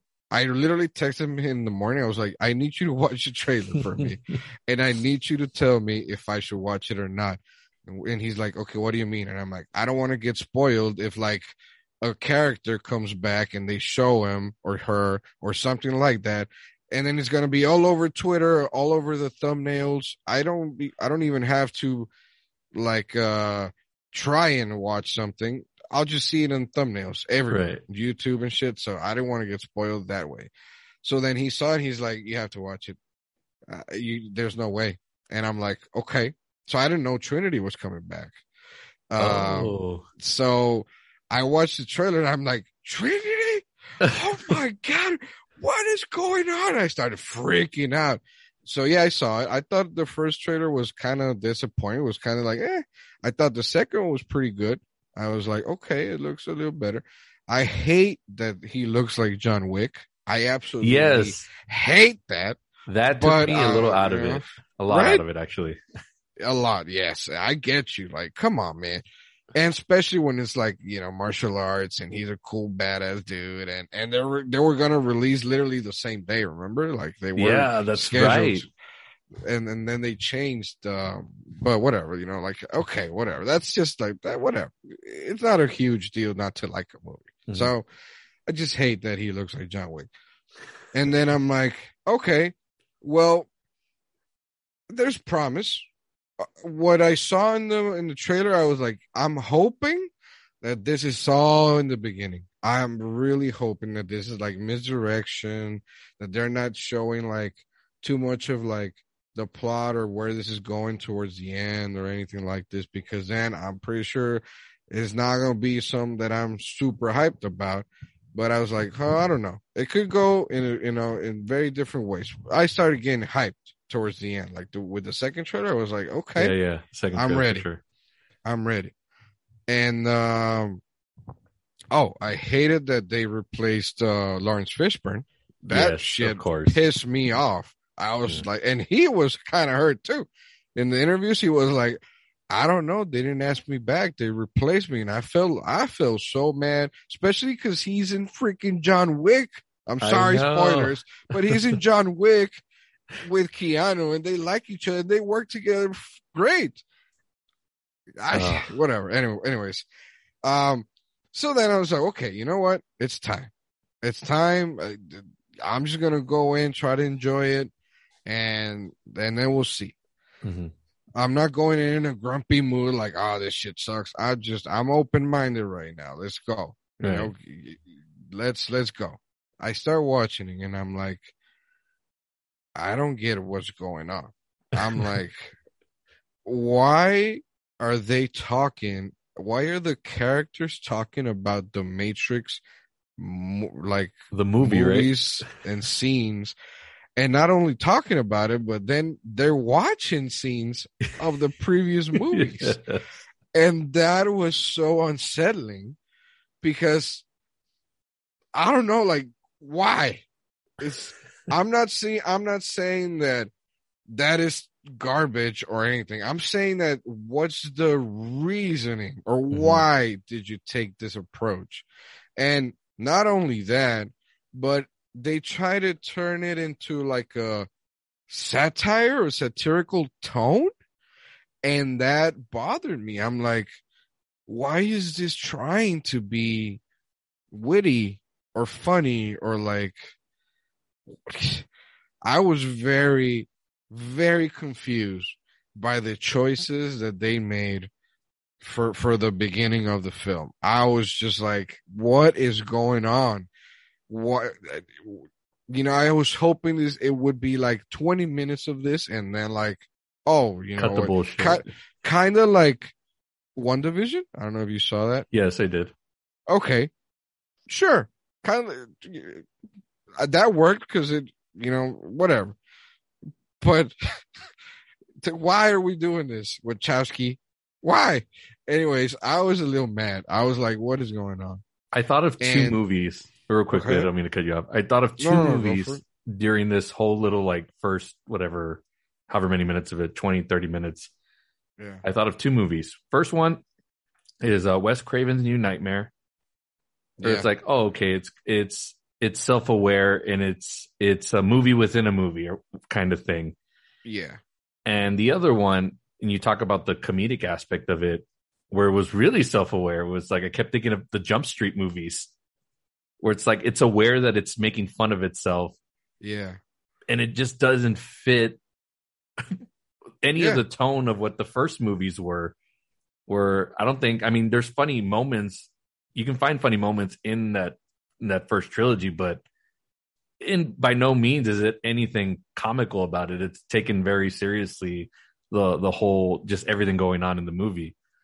I don't know. It was just a weird approach, and it had a lot of weird things to say about Hollywood. I don't know if this was like, I was reading rumblings that this was like an FU to Warner Brothers by Wachowski. So I don't know if they were doing that. If this was just a whole like, hey, well, if you're going to try to do another Matrix movie without me, well, I'm going to give you this. And it's like, if you did something out of spite, then how does that serve the fan base for the people that loved the original movies? Like, I don't know. It's very odd choice. Incredibly odd. And honestly, the way I see it is not needed and it doesn't fit. And precisely what you said is the way I was feeling about, and I still am feeling about it, is it doesn't fit with your previous work. It does not fit with the story. It doesn't fit with anything, really. The only thing that it fits is like current state of like meta and being meta and like, being self-aware and like making fun of things and like maybe like a FU to the company or whatever. They even mention Warner Brothers in the movie. I'm like, what is going on? I was like, is this Space Jam a new legacy? What is happening right here? That's what it's sad that that's the first thing I thought of when they started bringing up, oh, Warner Brothers wants you to make a new Matrix game or whatever. And I was just like, the fuck? Like, oh my God, man. Like, even like, I don't know if you stayed for the after credits scene. Oh, I did. I was so mad. Like, oh, me too. That pretty much sums up the entire, I don't know, first hour of the movie. Just that scene right there. Why are we going in this direction? It's shot like, horribly too. Like, that doesn't even look like a scene out of a movie. It just looks like a television show. Like, it doesn't even look cinematic. Like, there's no substance to it. There's nothing. It's worse than the shawarma scene by far. And like is it Age of Ultron or is it the first? No, it's the original. That it made that look like freaking Citizen Kane. Like, yeah, it did. What like, my God.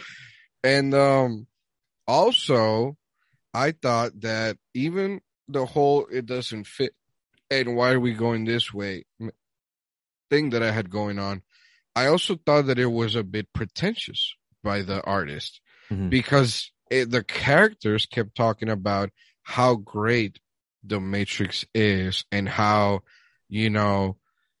what a masterpiece and, how are we going to capture what the original is all about? I'm like, are you like, what? Are you that far up your ass right now that you have to actually talk about how wonderful work you did with the original Matrix that now within the story you're telling us? I thought that was very pretentious. And I don't know if it's meant to be in a funny way, but I thought it was just like, there's no place for this here. There's just nothing. And we'll get to like this actual serious part, but that whole thing I don't think it should have been in the movie at all whatsoever. I'm not saying that it's like bad filmmaking, whatever. I'm just saying that there's no need to do that. And there is a part in this Resurrections film that worked for me, or that works as, you know, as a part of a sequel, but definitely not the beginning part of it. And even the new Morpheus is kind of making fun of like old Morpheus's lines in the movie, which is, come on, man. That's just disrespectful. I'm sorry. I know you think you're cool because or whatever, but no. Like, come on, respect your own stuff. And even if you don't respect your own stuff, respect the people that do. Come on. That's just like, it was a low blow when he's like, he said, I forgot the line, but he starts laughing. The new Morpheus, Yaya, I think it's the actor's name. Mm-hmm. Dios, like, no, man, please don't go there. What are we doing? The whole analyst character, which is Neil Patrick Harris. Uh-huh. I mean, I thought he was okay. I didn't like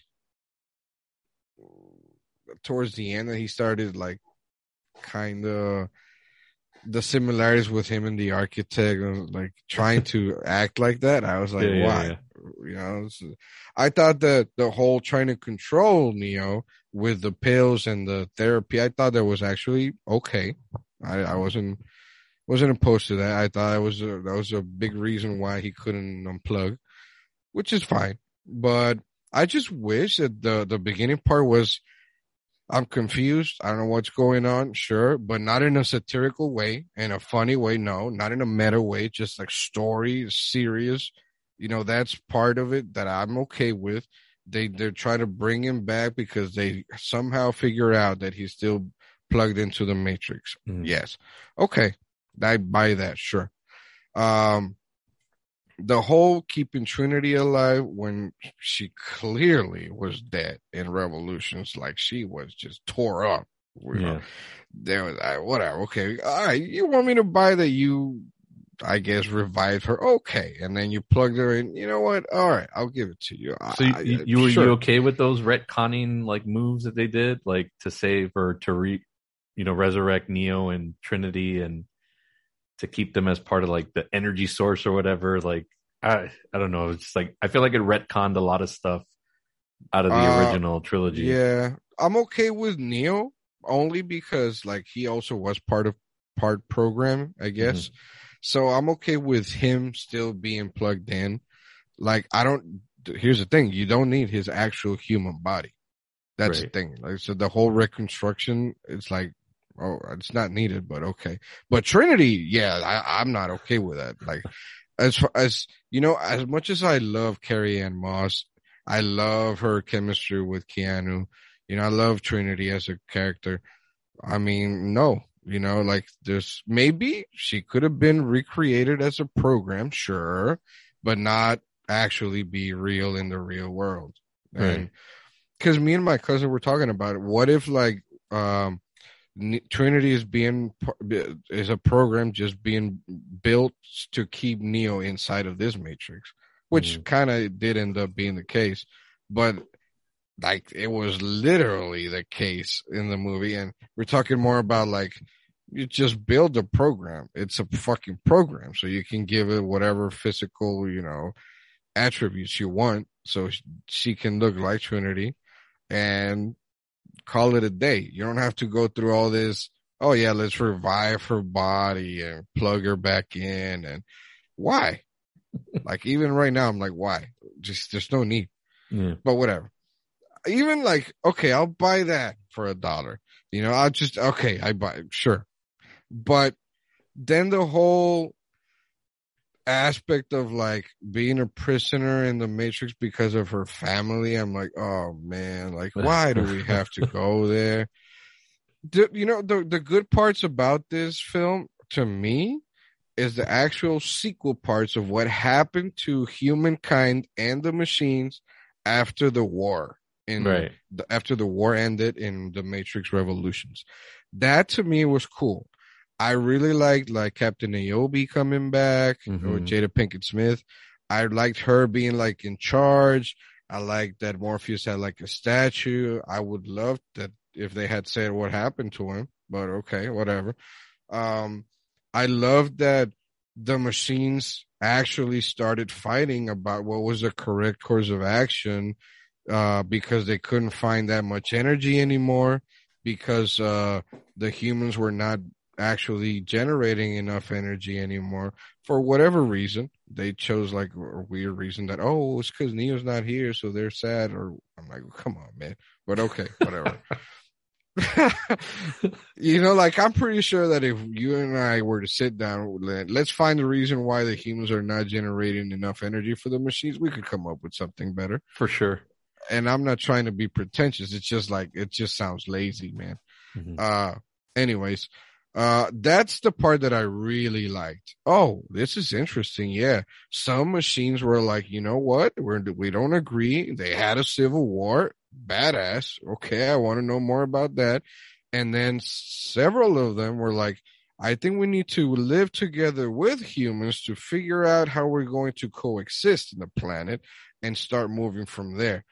I thought that was really interesting. I hope that the entire movie was based around this and finding out a reason of why to bring Neo back or keep him there. Like, since we're having Keanu and shit, like that should have been the movie, right? Like all of that should have been the movie. All of that, it should have been the movie without the first meta part or whatever, and even without the ending that I didn't really like. So that's one big part of the movie that doesn't work for me, is mostly the story and the tone. The parts that I'm talking about that I did like, I'm like, yes, give me that. That's what I wanted to see. I'm not speaking for everybody, of course, but I think that at least it's a follow up to the story that we've seen, for years and years. At least, at the very least, you might not like it. That's cool, but at least it is a follow up on that. Okay. Also, another big part that I didn't like, man, is the action, and this is a tragedy. And let me tell you, like, The Matrix was groundbreaking, game changing when it comes to the action. The way it was shot, the slow, the bullet time, the slow-mo, just the takes, the actual fighting. The choreography was incredible. Yeah, the choreography, kind of like Wirefu a little bit. And, that was awesome of the first Matrix. And even the sequels, they kind of kept trying to push it a little further away. Didn't push the envelope. They tried to. In this case, I thought that the action looked very generic. And it was weird to me because I don't know if you noticed, but Trinity's husband inside the Matrix was Chad Stahelski. Yes. The director of John Wick, and I'm like, hold on. You have this guy that is an insane, like, stunt guy turned director that makes insane action scenes for John Wick. And that's what you came up with? And then I looked it up and he's not even the coordinator of the action. I'm like, what are we doing here? And then, of course, the choreography guy for the first Matrix was an Asian dude that I always forget his name, Wu Yun Ping or something like that. I'm sorry. I think that's his name. But he was a master. Of course, okay, we don't have that school of his students anymore. We didn't hire them for whatever reason. Okay. All right. But I thought the action was very generic. It didn't push the boundaries at all in anything. It was just stuff that we've seen over and over and over. I didn't see, I mean, I could be wrong. I've only seen it once. I will watch it again actually today because, like, I'm getting in the mood. But I could be wrong. I don't think I saw a single, like, white shot of just choreography, Like oh, yeah, no, for sure. No, I agree with you there. Yeah. And this is why I like the John Wick movies. And I'm not a huge fan of the John Wick movies. I will fight people. It's fine. I'm not a huge. It's all because of dog. Like, come on. And then he's like a superhero. Okay, all right, come on. It's just the action scenes are insane. Yes, but watch The Raid 1 and 2, and then come back at me.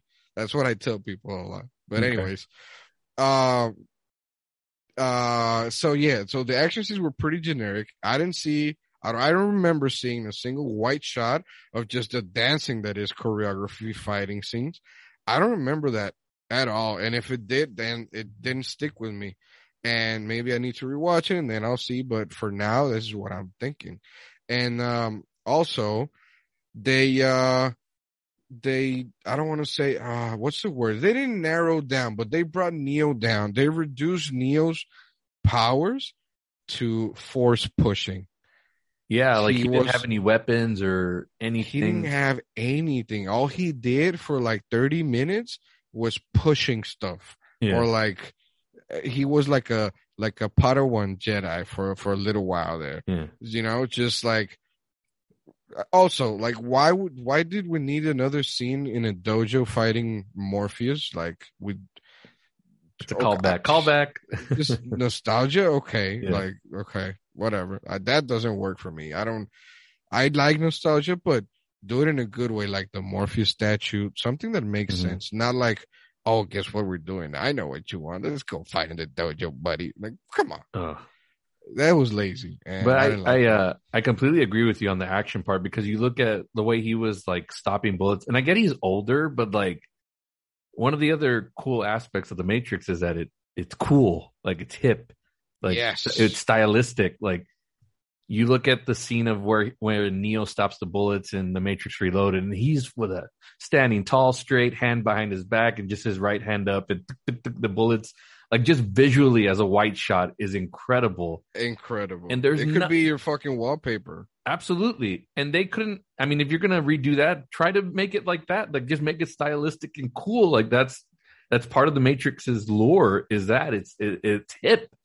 And it just looked like nothing. Like every time he was doing that stuff, it looked like he was, I don't know, it looked more against like a green screen or whatever, even though the other stuff was probably green screen, but it just visually was not there.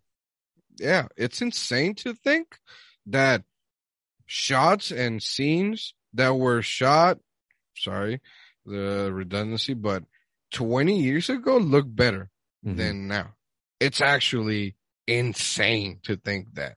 You know, how that shouldn't happen. Even the motorcycle chasing and the car chasing in Reloaded in the highway looked like 1,000 times better than the chasing that we had at the end of this film. Oh yeah. When he was just literally stopping missiles and bullets just by force pushing shit and just being there. And I get, yes, of course they're older. That's fine. But if that's what the limitations that you're set with, then look for different ways to portray action. It doesn't have to be an insane chase scene in which there's like 20 choppers just shooting down on you. It doesn't have to be. The first Matrix, what was the climax like? It was a chase by foot of running inside buildings and like, that's it, you know, like no big ass weaponry or anything. It's just, you know, that's it. Just a nice set piece, with a very coordinated team. That's all you need. You know, the Raid and Raid 2, there's no freaking CGI. Mostly it's just a guy in a building and just fighting in rooms. It doesn't have to be extreme, complex, or anything. It just make it look cool, good, and like I'm not saying believable as in, you know, physics and anything. I'm just saying like not too CGI-ish. You know what I'm saying? Again, it's just all in how they film it. Like that's all. It's all in the approach, and it just looks. All right, we got to get this put together, and we got to finish it and wrap it up. Like it just looks by the numbers and not anything that you can, like, you know, 10 years from now, will you remember that climactic bike scene in the Resurrections movie? Like, no, like absolutely not. It's completely forgettable. Exactly, man. And I totally, that was my biggest fear. I don't want this to have the title of the Matrix anything and then be forgettable. Like that forgettable was like, it's the worst of all options. Maybe if you hate it, I would be kind of okay with that. But forgettable and like by the numbers generic, that is definitely the worst case scenario for me, because at least the let's just say that the first one sucked, story wise or whatever, but the action was great. Okay, you still push the boundaries. You try to do something with the action. Maybe the story failed, whatever. But in this case, for me, almost nothing worked. Yes, Keanu was good. Carrie Ann was good. The new chick was good. You know, okay, yeah, but at least we better get some good acting of people that have been in that role. You know, I'm not, if that sucked, I've been like, well, what the hell are we doing here? You know, I don't know, man. I'm pretty disappointed. I guess like if I can sum this whole thing up, is that there was no need to make a new Matrix movie. No need. And if there ever was a way if there's an excuse to make a new Matrix project, this ain't it for me. This is just not it. And I don't need for it to be about Neo. I don't need for it to be about Keanu or any of the characters. I don't need it to be a spin-off of like Morpheus or whatever. There's so much that you can do with the Matrix, like so much, but yet like it reminds me a little bit of, let's keep it within the Skywalker saga, because you know what, that's what they all want, which is bullshit, because like there's so much story to choose from and to build upon, and yet you're still confined by that. Go make it larger, go outside and make it, you know. I would love, if this is just me, a spin-off of the Merovingian back in like the previous Matrix. That would be really cool. But it doesn't even have to be that, you know. It's just, but it's something, whatever. It's something different and fresh. Yeah. And not what we got, the meta. Leave the meta stuff out of it. Just please leave just that tell another shit story. Out of it. Tell a good story, and at the very least, have good action set pieces, man. Yeah, I think that the whole force pushing thing was. I mean, I got bored by the third time he did it. Yeah. Okay, it looks really lame. It looks the same every time. And you already know that that's what's going to happen the next time they shoot a whatever at him, you know? I don't know. I'm sorry, but like even the Matrix games showed a little more. Even like the fan projects, you know, kind of showed a bit more of, what do you call it? Not greed. What is it? Like ambition. Right. Ambition within, you know, actual filmmaking. I don't know. I think, honestly, and this sucks because I always loved the Wachowskis for the first Matrix, but it is true that afterwards they didn't make good shit for a long time. But I honestly think that if they want to keep making Matrix stuff, I think that someone else has to be in charge now, and hopefully someone that knows the franchise or the world, story, the lore, the world, that loves it. Just so that they can at least pay that much attention to detail as the first one had. Right. Yeah, they need to do like, I only bring this up because it's about to premiere, but they need to get people like that are doing the Cobra Kai series right now that understand all the mythology, even on the stuff that didn't work in the movies. Like they're making it work now because they're doing it in a way that's like respectful, but also wink, wink. They know it didn't work, but they're trying to build on it. And I think they need to do that for the Matrix if they're going to continue it. Again, I don't know with the box office failure and the reception of it. I don't know if Warner's is just going to be like, nah, let's just move on to something else, or let's try to bring back. I don't know what other properties they own. I mean, I'm sure they're going to try to do. I mean, they're still doing the Harry Potter stuff with the Fantastic Beasts, but You know, Eh. somebody brought up for the Matrix. They were like, they should get the person who was doing the Loki series. I don't know if you watched that. Yeah, On, Disney, I really liked it. Yeah. Yeah, like bring somebody like that aboard to do like just the narrative. I think her name is Kate something. Yeah. I don't know, but yeah, this movie just left me. Here's how I look at it, Paco. We're both physical media people.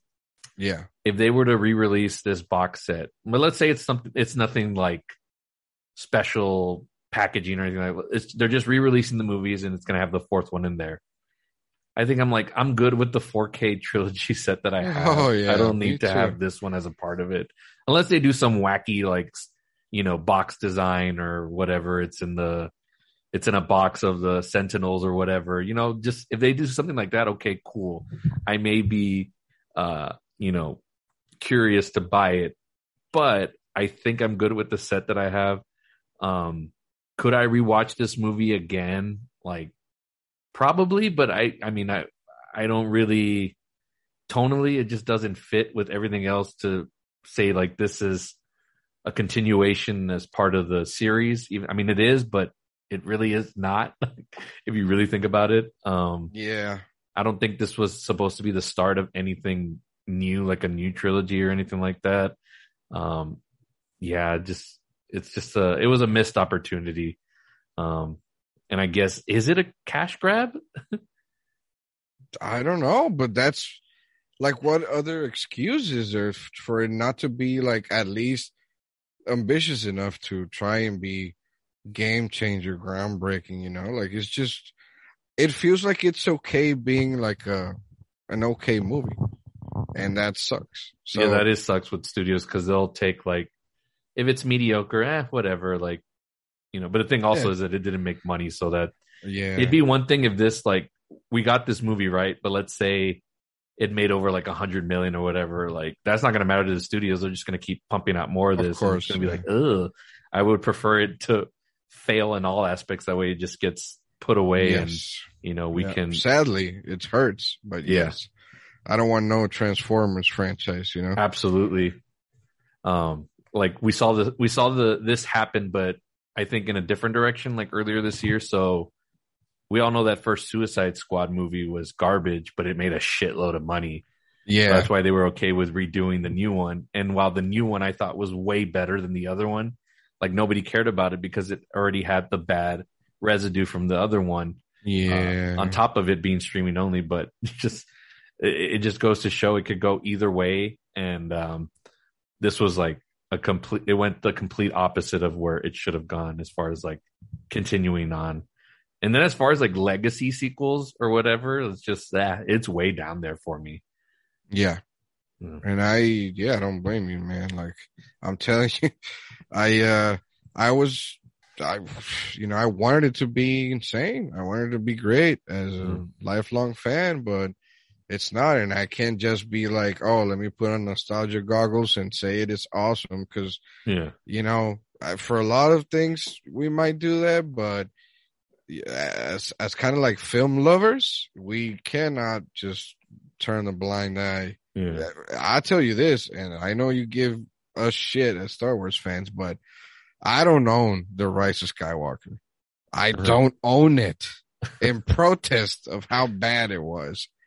So, and I love Star Wars to death, but there is a fucking line that you have to draw as consumer. Like, no, I will not spend money. You don't deserve it. You know what I'm saying? Well, I think we've gone as far as we can go with this talk of this movie. I don't want to end it on a bad note because I do still love the original movies, the original trilogy, I should say, very much. And it just made me appreciate them even more. And again, I'm a big fan. I know we're in a world now where they just have to continue stuff and like nobody dies anymore. Like, also, isn't that kind of part of it too? Because part of the lure of the Matrix was like everything that has a beginning has an end. It has an end. So there was a beginning, middle, and end to that story. Neo sacrificed and saved the world. The Nolan trilogy, beginning, middle, and end. Bruce Wayne saved Gotham City, and he went on to live his life. But the legend lives on. The symbol. I just love it when stuff ends and when you just continue stuff on for the sake of just continuing and, hey, remember the stuff that you liked a long time ago? Like, here it is again. But we don't know what to do with it. So we're just going to try something weird with it and see if y'all eat it up. Yeah. That just sucks how media is like that now. Or studios. Like, if I was running a studio, I mean, shit, the things I would do, like, I would have been, if I read the script for this, for the Matrix Resurrections, I would have been like, what is this? Like, yeah, what are we doing? Like, like you said it plenty of times on this pod. What are we doing? Like, let's get some creatives in here. Let's try something. Let's be ambitious. Like, that's a lot of what's missing in Hollywood now is ambition. Could you fail? Yes, but I'd rather you fail trying something new than yes, of course, ruining like great art from the past by trying to rehash it again. Oh, that's beautifully said, man. I totally agree with that for sure. Speaking of Star Wars, we'll end it on some lighthearted stuff. So the Book of Boba Fett's coming out in a few days. Are you pumped for that, or well, what are your thoughts on that? I am pumped, but I'm not like going crazy. Like, did you like The Mandalorian? I've liked The Mandalorian so far. It has a couple of filler episodes here and there. It's not like insane or anything. It's not like, oh my God, this is, the best thing ever. Mm-hmm. Although the ending of season 2, like I definitely went a little crazy when that happened. I was literally in tears. Yeah, but I get it. But like I'm looking forward to it, but I'm very, very wary when it comes to that kind of stuff nowadays. I can be super excited, but the minute that I see something is not like, that's not, vibing, I'm not vibing with, or like that it's not what I wanted, or it feels weird or bad or whatever, I can definitely spot it and stop myself from becoming like full fanboy, you know what I'm saying? Yeah. So yeah, I'm excited about it. Hopefully it's good. What in the Star Wars stuff that's coming up are you really excited about, you being a diehard Star Wars fan? Is there anything coming up that you're like, yes, like I can't wait for this, like this series or whatever set of movies they're going to do next, if they're going to? I know they canceled I don't know if they canceled or just postponed that one. Patty Jenkins was going to do the Rogue Squadron. They put it on hold, and they put on hold, of course, the Rian Johnson trilogy. Yeah. Who didn't see that coming, right? Yeah. Even though I want to state it for the record, I did like The Last Jedi. So I love if y'all don't Jedi. Like it, I love it. You can tag me. I don't care. I really like it. But there's a movie that it's supposed, I can't recall if it's a movie or a show. I think it's called The Dark Acolyte or The Acolyte or something like that. Mm-hmm. That is about the Sith mostly. I'm really looking forward to that. Mm-hmm. But other than that, it's mostly games. Mm-hmm. And there is I don't know if people know this, but there is a period in time called the Old Republic. In that I do know. Star Wars, and that the stories there, mostly games, but also novels. The story is actually really good, really, really good. So I've always hoped for them to take stuff from there and make it into movies or shows. Hopefully they do, but I'm just looking forward to that. The Acolyte is a live action Star Wars series that is supposed to be around the Sith mostly, and their philosophy and like their academy and shit like that, which is really cool. Older time period. And games, I know they are remaking the Knights of the Old Republic, which is one of the best story games of all time for me.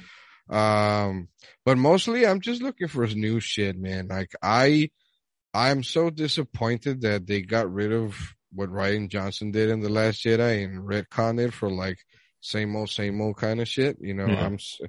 I know that, I don't know if you know who Mike Flanagan is. Yes. Okay, so Mike Flanagan, horror director mostly, who's made Dr. Sleep and The Haunting on Hill House, which is awesome, by the way, in my opinion. And then Midnight Mass this year, he tweeted something that has me tingly. Let me see if I can find it, man. But he basically tweeted that he had a dream in which he directed a Star Wars movie, a horror Star Wars movie. And I was oh my God, I need that in my life right now. So that I would be super excited. But that's it, man. Like, I don't get that excited nowadays about stuff because then it might be good, it might not. So temper your expectations, right? Yeah, for sure, definitely. Because then the Last Jedi thing can happen again, or like whatever it is that you want in any franchise. You build up your hopes, your expectations, your theories, and like what should happen in your head, and then it doesn't happen, and you're like, I hate this shit because what I thought would happen didn't happen. That I hate that, man. I hate that. Or you end up do that shit. Or you end up with the Matrix Resurrections where you're like, oh man, I don't know what's going to happen, but I'm excited. And then you're like, well, yeah, we should have just left this alone. Yeah, exactly. Exactly. Goddamn, man. Oh.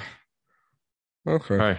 All right, buddy. Well, I appreciate you so much for taking the time today to talk about this with me. It was a really fun conversation, and I'm glad you were the only person in mind for this. So, I'm honored.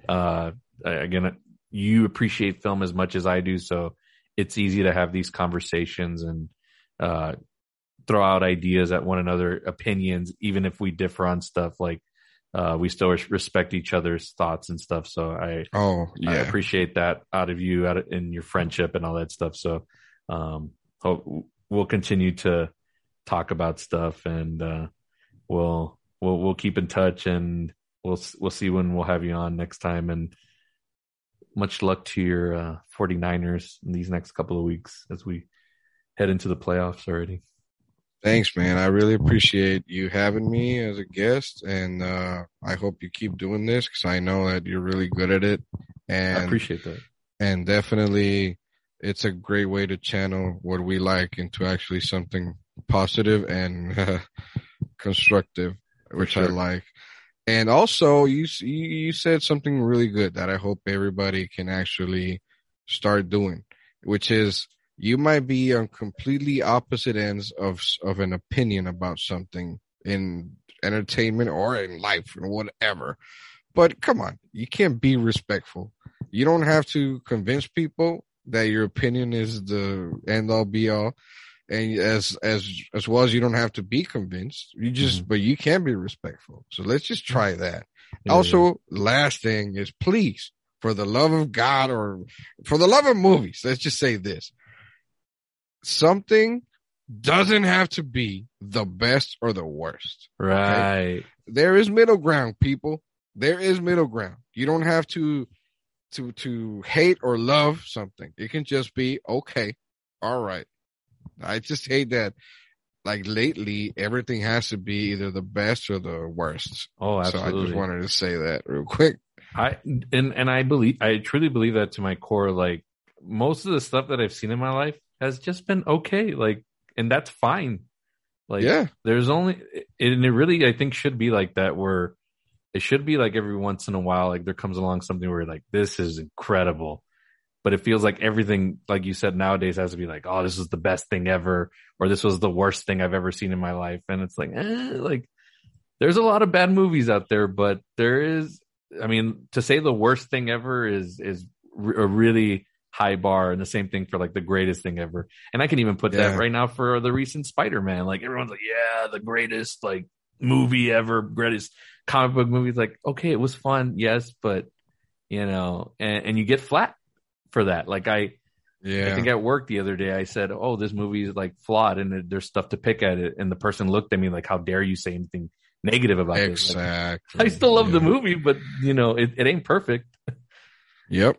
But I totally get where you're coming in. Yeah, exactly. That's exactly my point. Like let's just, you know, let's just chill. Let's chill and just enjoy the movies. Yes, sir. All right, buddy. Well, once again, thank you very much. and I will look forward to talking to you soon and having you back on. And again, I still owe you on that wager. And if the Bucks and 49ers somehow meet in the playoffs, or whatever destiny may come, or whatever manifests in the playoffs, we'll come up with something. Hell yeah. Let's do it. I'm down. Buddy.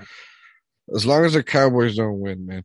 Yeah, then it'll be a happy time for everybody. All right, man. Thank you very much. Appreciate you. Have a great time. Thanks. Bye-bye.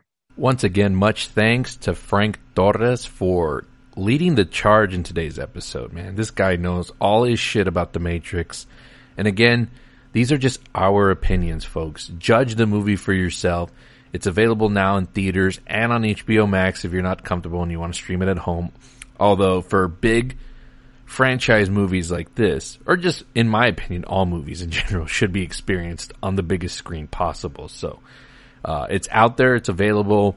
It's not the most popular movie right now because Spider-Man is dominating everywhere, of course. But just go check it out and see for yourself and make your own judgments, your own opinions. That's what art's all about, right? Because nobody's one opinion on movies is correct. Like, we're all entitled to our opinions when it comes to stuff like that. But we feel strongly in the stance that we have on this movie, and that's that. And live with it, deal with it. But that's going to do it for today's episode. Gosh, this is probably the busiest week of this podcast that I can ever remember doing, and I'm so happy and I'm so pumped. And you know, we're ending the year right in 2021, and 2022 is just going to be even better. I still plan to do 2 more episodes this week, if you can believe it or not. 2 more episodes. But don't want to guarantee anything, but right now it's looking like 50-50. One of them for sure is going to happen. Just want to make sure on that other one. I don't want to promise something and then not deliver. So let's just say it's in the works. It's happening. It's brewing. So just stay tuned for that. And you can follow this podcast on Spotify. Search Palace Off the Top Rope. Hit that follow button. I would greatly appreciate it. I do share this podcast link through all my social media pages on Facebook, Twitter, and Instagram through podbean.com. You can download the app. You can listen through your phone there on their app. All of the past episodes are on there. Or if you're an Apple person, subscribe on Apple Podcasts. Leave me that 5-star review just because it helps in the data and growing it and getting it more popular. Just still trying to grow this channel. This is barely, year 2 or 3 that I've been doing this. So still kind of in the infancy stage, and I'm trying my very best. So I'm always going to be a work in progress. So I never feel like I know it all, or I'm always continuing to learn. So, just subscribe there. Leave me any feedback, good or bad. I'm putting my voice out there in the world, so I deserve any feedback that comes back my way. Also available on Amazon Podcasts, iHeartRadio, Pandora, however you listen to your podcast these days, whether at work, on the drive, at the gym, wherever. I greatly appreciate anybody that has listened to this show. Even if it's been only just once, it means everything to me. So believe me when I tell you I don't take any listen or download of this show for granted. I appreciate every single one. But that's going to do it for this episode today. Thank you guys so much. God bless you, and we'll see you on the next one.